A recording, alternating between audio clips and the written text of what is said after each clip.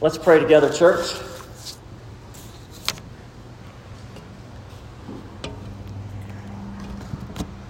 Our Father, we come before you humbling ourselves as the psalm directs us, humbling ourselves as your servant David did. And Father, we come recognizing your glory, the power of your Spirit to move through your word and through your people. Oh God, correct us now. Direct us. Humble us. And may we hear your word. In Jesus' name we ask. Amen. On April 20th, history was made. And you may not have known that, but you were there for it. Around 9 a.m., I believe it was, on that morning, Thursday morning, the largest rocket ever lifted off in Texas. Because everything's bigger in Texas, right, Belinda? SpaceX raised a rocket off of the launch platform to loud cheers, loud celebration, and almost exuberance if you watched or listened to the liftoff. 90 seconds into the flight, everything is fine. 120 seconds into the flight, everything is mostly fine. And then, shortly thereafter, the rocket explodes. Now, there was no one on the rocket, and for your information, that rocket was doing what it was programmed to do, and that is when there's trouble, detonate, so that no one is harmed or there's no misguided rocket that lands on anybody's house. Many stood back and scoffed. Oh, look at there. They tried to launch a rocket, and it just exploded. What a failure. However, SpaceX and the team, if you read any of their news, this was a success.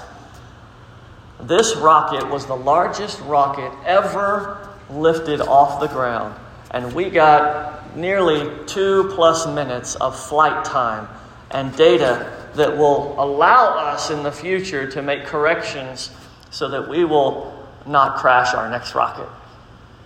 And so that we will fulfill our great goal of, does anybody know SpaceX's great goal is to colonize Mars? That's their great goal.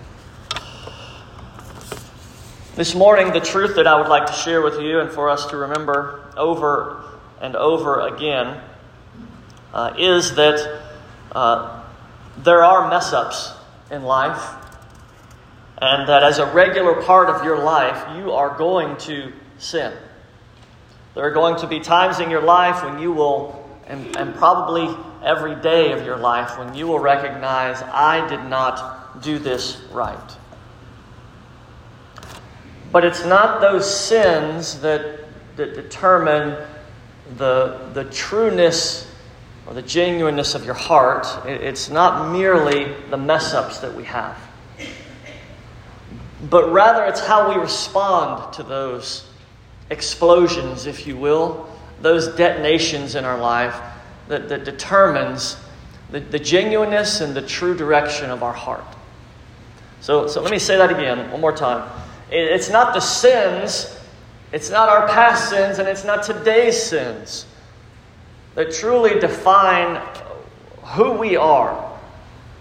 But rather, it's how we respond to those things that define who we are and where we're going. Now, I'm going to use this morning 2 characters in 1 Samuel to undergird that truth for you. And hopefully put us in a place where we believe that And I hope brings us all to a place to where we know how to deal with sin when it happens. Because it's going to happen. Unless you're nothing like me or everybody else in this room. Because sin is going to happen. There will be explosions. What do you do with it? If you have your Bible, I invite you to open up to 1 Samuel chapter 13. 1 Samuel chapter 13. This is a little bit before our reading this week. This was from last week's reading, but it really sets the table for understanding a lot of what we read this week. All right, so 1 Samuel chapter 13, verse 14. It says this. And this is the Lord, and through Samuel, but the Lord talking to Saul, the current king. But now, Saul, your kingdom shall not continue. The Lord has sought out, help me out, church, the Lord has sought out what? A man after his own heart. And the Lord has commanded him to be prince over his people because you have not kept what the Lord commanded you. Now, if you were here last week, we looked at the beginnings of this kingdom, that God was going to begin with a man after his own heart. And the other kingdom was going to continually fade due to the way that Saul responds to his sin and the decisions that Saul would make on a regular basis. All the while knowing that God is raising up another kingdom in Israel, and it will be a kingdom that will be an eternal kingdom, truly. Because ultimately he will have a greater son named Jesus some 1,000 years later. But this morning, what does that mean? That phrase, you've probably heard it before if you've been around church or if you've studied the Old Testament much. A man after God's own heart. What does that mean? And I'm going to argue this morning from the Scripture is that doesn't mean that that's somebody that does everything right. But that's somebody that responds appropriately when they do wrong. David and all of the saints that God chooses to be his messengers and his vehicles in the Scripture are not pristine, perfectly clean people. But they are people that when they recognize that they have fallen before God, when they have failed his desires or his will, that they respond appropriately. Let's look at the story in the Scripture this morning. One of the ways in which we look at Saul and David, they offer such a juxtaposition or a contrast of someone who is seeking after God or who is after God's heart and one who is not after God's heart, who's after his own glory. And that's a great thing for us. And we spent the whole week last week. If you missed last week's sermons, please go check it out. But this week, we're going to look at more of a comparison of the two because there's a lot in common as well between David and Saul. In fact, 1 Samuel 18, we began reading this week. I'm going to read you this story. Saul is trying to deceive David with his daughters, with his powerful and presumably beautiful daughters that can snare David unto his own death. Watch this play out. 1 Samuel 18, verse 17. Then Saul said to David, "Here is my elder daughter, Merab. I will give her to you for a wife. Only be valiant for me, David, and fight the Lord's battles." For Saul thought, watch this, "Let not my hand be against Saul, but let the hand of the Philistines be against him." And David said to Saul, "Who am I? And who are my relatives, my father's clan in Israel, that I should be son-in-law to the king?" But at the time when Merab, Saul's daughter, should have been given to David, she was given to Adriel, the Mahalathite, for a wife. Now Saul's daughter, Michal, loved David. And they told Saul, and that thing pleased him. Saul thought again, let me give her to David, that she may be a what? A snare for him, and that the hand of the Philistines may be against him. Therefore Saul said to David a second time, you shall now be my son-in-law. And Saul commanded his servants, speak to David in private, and say to him, behold, the king has delight in you, and all of his servants love you. Now then, become the king's son-in-law. And Saul's servants spoke these words into the ears of David, and David said, does it seem to you a little thing to become the king's son-in-law, since I'm a poor man, and I have no reputation? And the servants of Saul told him, thus and so did David speak.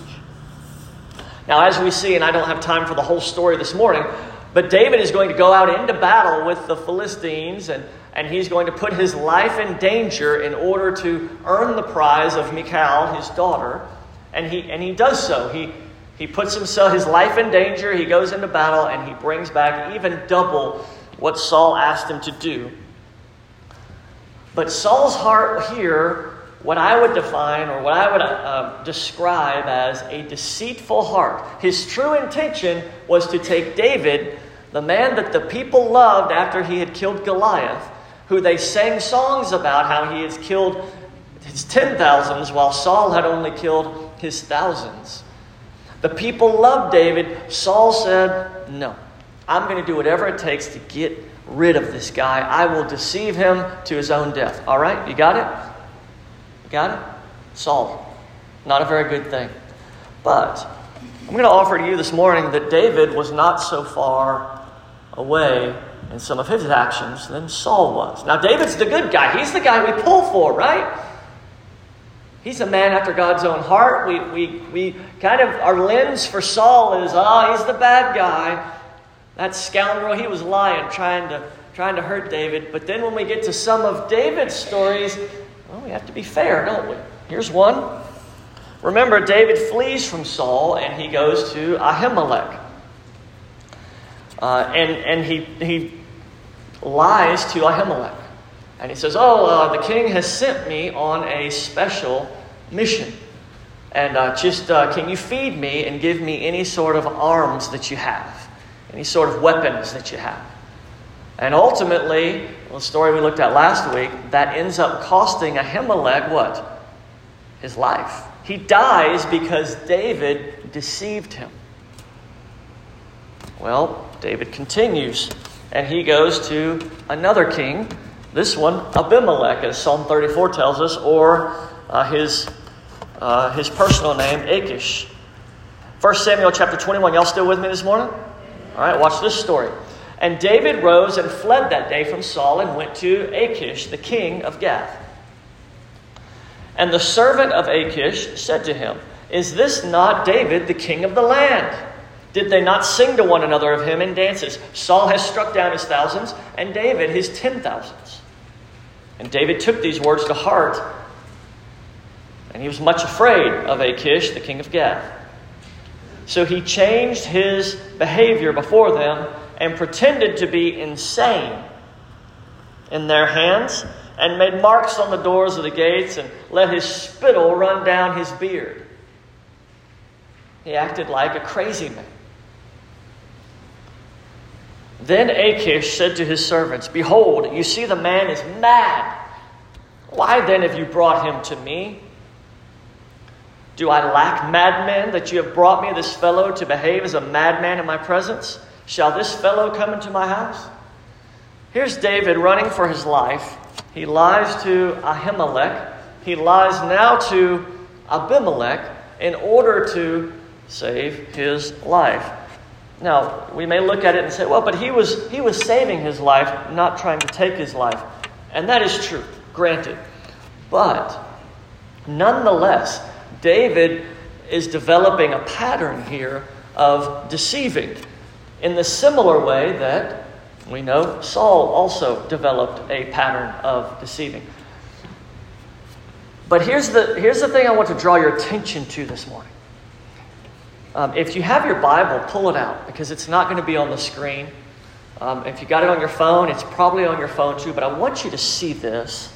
Psalm 34, which I've quoted several times this morning, which the psalm came from this morning. I want you to see how David responds.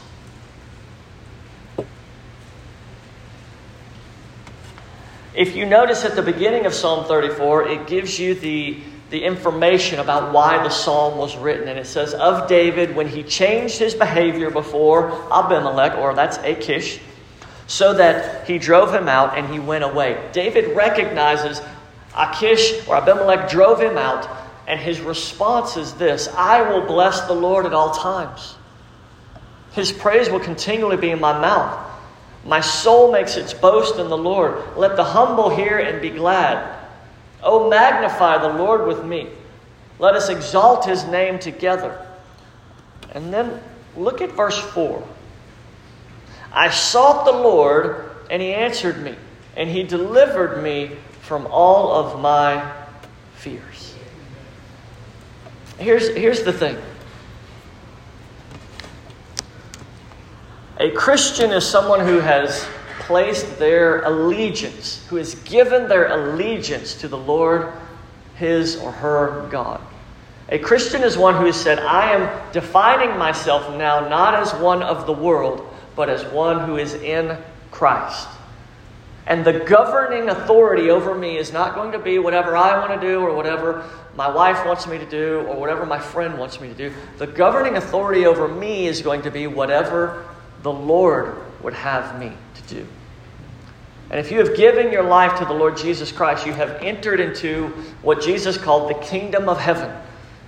And that is not that there's a castle for you to find, but that there is a spiritual kingdom, a spiritual group of people here on this earth that are together, humbled before God himself and living under the authority of a new king. And that is King Jesus. I sought the Lord, and he answered me, and he delivered me from all of my fears. When David finds deliverance, the way that he describes it is that he sought the Lord, and he answered him. Now let's look at one other illustration of what's going on. And as we do that, this one is even more interesting in the way that David and Saul are comparable. But let me say the truth one more time. In day-to-day life, you will sin. You will. And if you haven't recognized that, then there's probably some spiritual work that may need to happen in your soul. In the day-to-day life, you will sin, but it's the follow-up to that sin that reveals your heart. It's the follow-up to the sin that reveals your heart. If you let it remain and let it continue, that may be evidence that you are not right with the Lord our God. All right, let's look at one other story of Samuel and David together. Well, here's another one. If you remember, this is probably in last week's reading, 2 times Saul has his spear, and as David is in the house with him, or in the palace with him, playing music, trying to help Saul, Saul takes his spear and hurls it at David, trying to pin him to the wall. 2 times. Now, the first time, anybody throws a spear at me in this room, I'm probably not going to be in the same room with you again. But David did it, and the second time he said, that's enough. He realized what's going on. And in 1 Samuel chapter 19, I want you to see that Saul's rage is persistent. It is a rage that doesn't ever stop toward David. Now, not only did he do that earlier, we get to chapter 19. Saul spoke to Jonathan, his son, and his servants that they should, what does it say up here? That they should do what? They should kill David.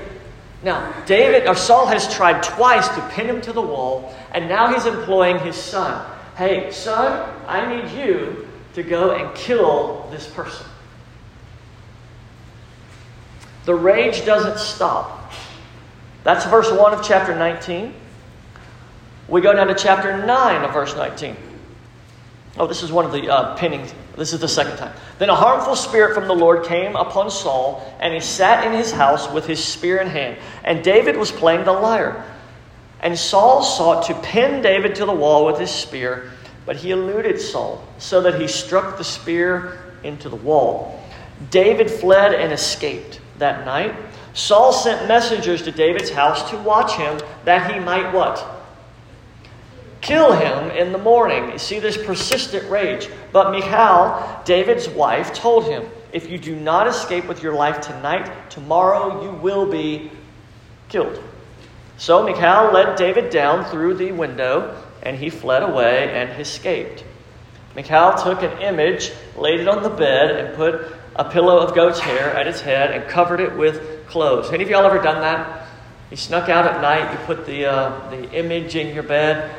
I did that when I was young, and I got caught while I was out, and it was not a good situation.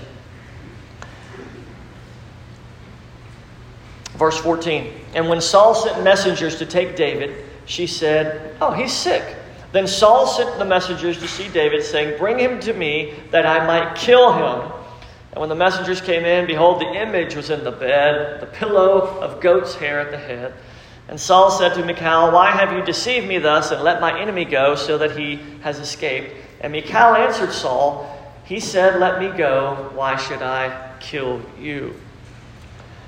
Notice here that Saul's rage is relentless. This is one of many stories in which Saul seeks to continually take the life of David. It is a continual, unending rage against David. But guess who else had rage problems? Any ideas? It was a guy named David. In fact, let me show you that story in the story with Nabal.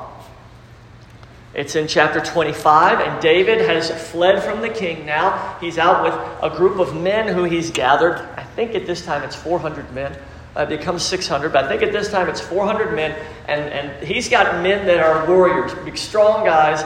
They'll be called the mighty men at one point, but they are guys who can take care of themselves in the back alleys, if you know what I'm talking about. These are warrior type guys who have come and said, David, we recognize God's special kingdom in you, and we're going to follow you and not King Saul. Well, they're out doing their thing, and they find a group of shepherds.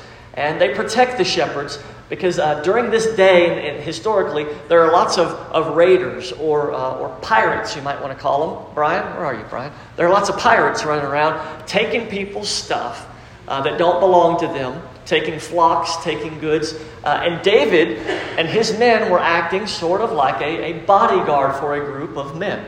And they happened to be the men in the flock of a guy named Nabal.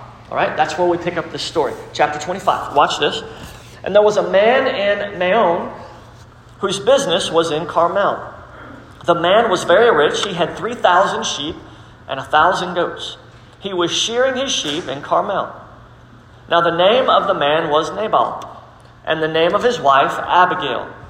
The woman was discerning and beautiful. It runs with the name. One of y'all will get that. The woman was discerning and beautiful, but the man was harsh and badly behaved.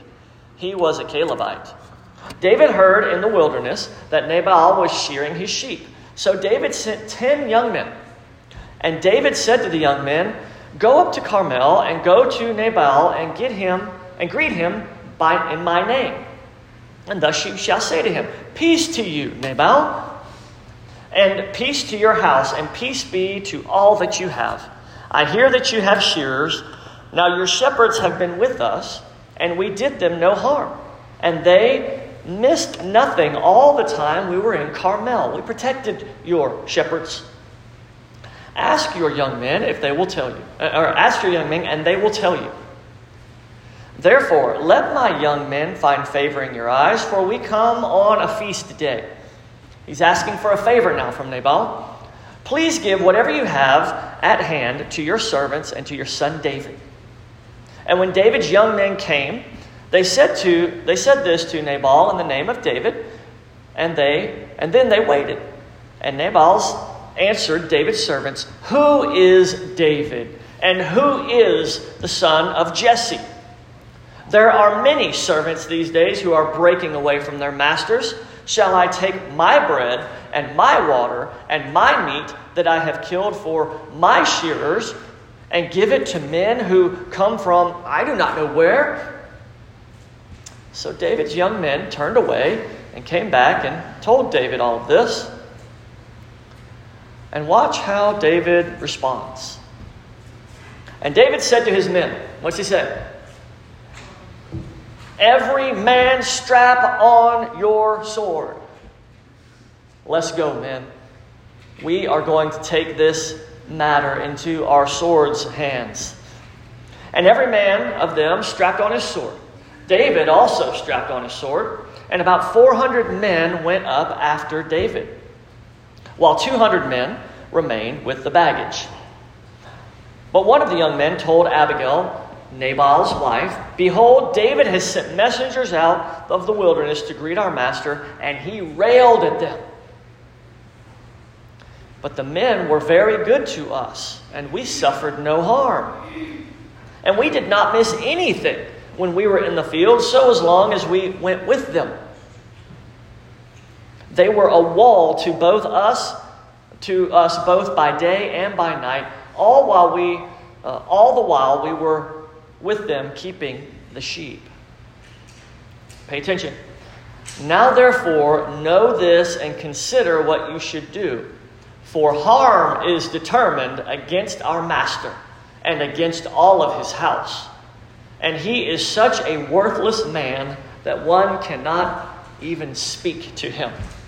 So here you have the wise, the beautiful, the discerning Abigail coming and meeting David on the way.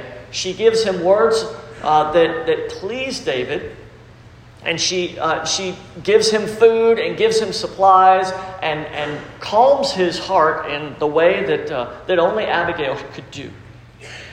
Ultimately, David came with intent to kill Nabal, but Abigail calms him down and is able to soften the rage that is in David's heart. And watch how it's described in 1 Samuel 25. "And David said to Abigail," watch this, "Blessed be the Lord, the God of Israel, who sent you this day to meet me." Now what is David saying? The Lord sent you to meet me today. Blessed be God. Now watch how David phrases this. "Blessed be your discretion, and blessed be you who have kept me this day from blood guilt." David knew that in his heart it was rage driving him to crush Nabal. But God says, the Lord sent you to keep me from blood guilt, from shedding blood that would have been wrong to do out of rage, and from working salvation with my own hand. For as surely, verse 34, as the Lord, the God of Israel lives, who has restrained me from hurting you. God did this. God has kept me from hurting you. Unless you had hurried and come to meet me truly this morning, by morning there would have not been left to Nabal so much as one male. Now here's the point. We find David raging in a similar way that Saul was raging. He wanted to take the life of somebody around him because he didn't get his way. But what we find is that David recognizes where he was. He's willing to humble his heart and recognize that God's way is a better way, and turn and, if you will, repent of his way or change his way into God's way. So let me say once more what I've said a couple of times, and that is this. In your daily life, you will sin. You will fail God. You will break commandments. And I'm not asking you to do that. I'm just saying that you will do that. It's the sin nature that is in each of us. However, how you respond to those failures is is a identification of who you are in your soul. As a pastor, I fail often doing things that I ought to do, directing things in the way that I ought to, speaking in a manner that I should speak. There are often times that I go back and say, why did I say that? Why did I do that? And church, I want you to know, I think that is the evidence of God's Spirit in me. The fact that there are times when I recognize that I've done wrong, but don't keep doing it. As a Christian or as a person, there ought to be regular times every day, every week, every season that you say, I need to do better. And there may be, you may be in here this morning and you might be going through a season of you saying, I've really made a hash of my life. I've really made some decisions that I regret. And I recognize those things are wrong. I need to be right with God. And I have good news for you if that's you this morning. Jesus Christ came to seek and to save the lost. Jesus Christ, by His Word, has given us stories in the Old Testament of complete failures who have recognized where they are and turned their life to God. There's a guy in the New Testament that we're studying who was a Christian killer, who was walking on a road to Damascus, and the Lord revealed to him Jesus Christ. And he said, Lord, I'm in the wrong. I am transforming my life. And he became, not continuing to kill Christians, he became a gospel-preaching apostle named Paul. Jesus can transform any sinner.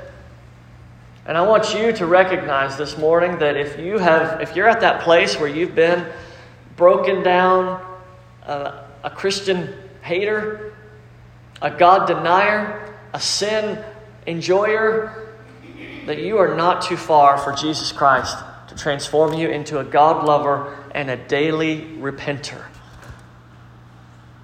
Christian, a word for you. If you are not regularly coming to the place where you say, I sought the Lord and He answered me. Oh, magnify the Lord with me. Come exalt His name together. If that is not a regular occurrence in your life, maybe there's work to do. And maybe you need to figure out how to be a repenter, how to be someone who goes before God and says, Lord, I need help in this. I'm doing wrong. I need to be right. Help me, Lord. And that begins in prayer, and that begins in studying and knowing God's Word, but there's work to do for you. Let me tell you what the problem is. I don't have time to read this whole story. Samuel soon dies.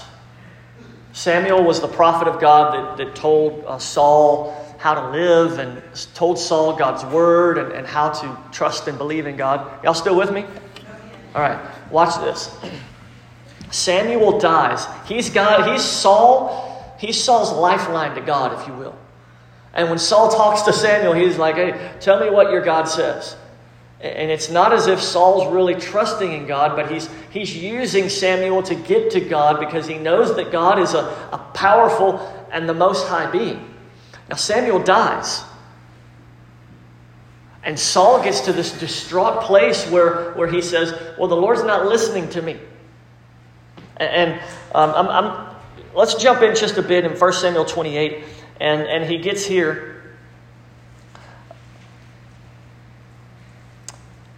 Verse 7 of 1 Samuel 28.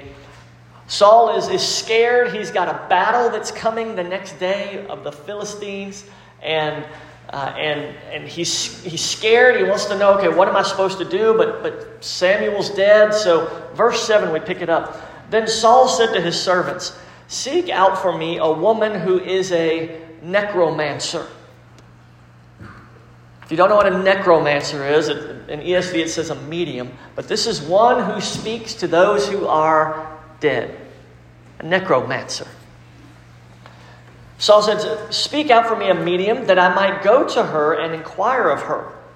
And his servant said to him, "Behold, there's a medium at Endor." And they came to the woman by night. And he said, "Divine for me a spirit, and bring up for me whomever I shall name to you." And so the woman said to him, "Surely you know that what Saul has done," he's hidden himself, "what Saul has done, how he's cut off the mediums and the necromancers from the land. Why then are you laying a trap for my life to bring about my death?" And Saul swore to her by the Lord, "As the Lord lives, no punishment will come upon you. Just conjure him up." Then the woman said to him, "Who shall I bring up for you?" And he said, "Bring up for me Samuel." And when the woman saw Samuel, she cried out with a loud voice. So she's brought up in some way in God's divine providence. Was this a demonic thing? It may have been. Was this a God actually giving a glimpse into Samuel specifically for Saul at this time? It might have been. We don't know. But whatever it was, it made the medium scream. And my opinion is, she probably hadn't seen anything like this before. And Saul comes up and gives this message to David, "Hey, you're going to die." To Saul. Samuel comes up and says, "Hey, Saul, you're going to die. It's not going to be good for you." Here's the point of all that. When Saul was distraught, who did he seek? He sought Samuel. In fact, he sought a woman who would conjure up a spirit from the dead. Saul's confidence was not in the Lord his God. Saul's confidence was in a man. Saul's confidence was in a woman that could bring up that man.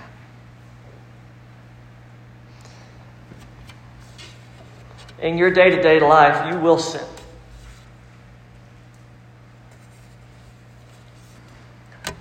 Who will you call to when you sin? It's not about, can I do better? It's not about, what can I do? It's some about that, but it's not all about that. Ultimately, unless we're calling to the Lord for salvation, our willpower will fail. We will give in to temptation. Our sinful desire will compel us. But back to Psalm 34. "I sought the Lord, and He answered me." Friend, in your daily battle with sin, will you call upon the Lord to help you? Sinner, in your lifelong battle with sin, will you call upon the Lord to help you? There is no necromancer. There is no drug. There is no surgery. There is no bank account that can save your soul. Salvation is in one name under heaven, and it is in Jesus Christ, the Lord. O saint of God, hear the words, and I'm going to close out today with just a snippet from Psalm 17 and 18. Hear David in this same time frame. "I call upon you, for you will answer me, O God.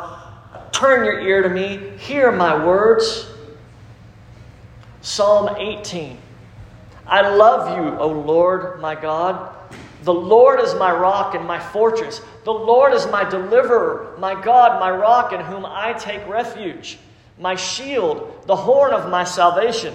He is my stronghold. I call upon the Lord who is worthy to be praised." Christian, is that you? In your life, you will sin every day. But I will call upon the Lord who is worthy to be praised, and I will be saved from my enemies.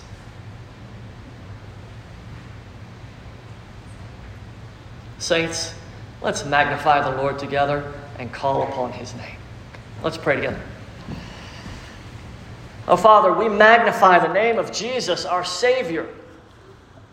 Lord, we recognize the sin in our daily lives, and we ask for You to deliver us, to forgive us, and to help us do what is right and good in Your eyes. And Lord, we pray for any soul this morning who's among us, who may be searching, who may be buried under the weight of sin. And Lord, we ask this morning, deliver their souls from the bondage of sin and the punishment of eternal hellfire. God, deliver them. Turn them to Jesus, that they might have life and life abundant. Lord, we ask all of this in the name of our loving, our precious, and our dear Savior, Jesus. Amen.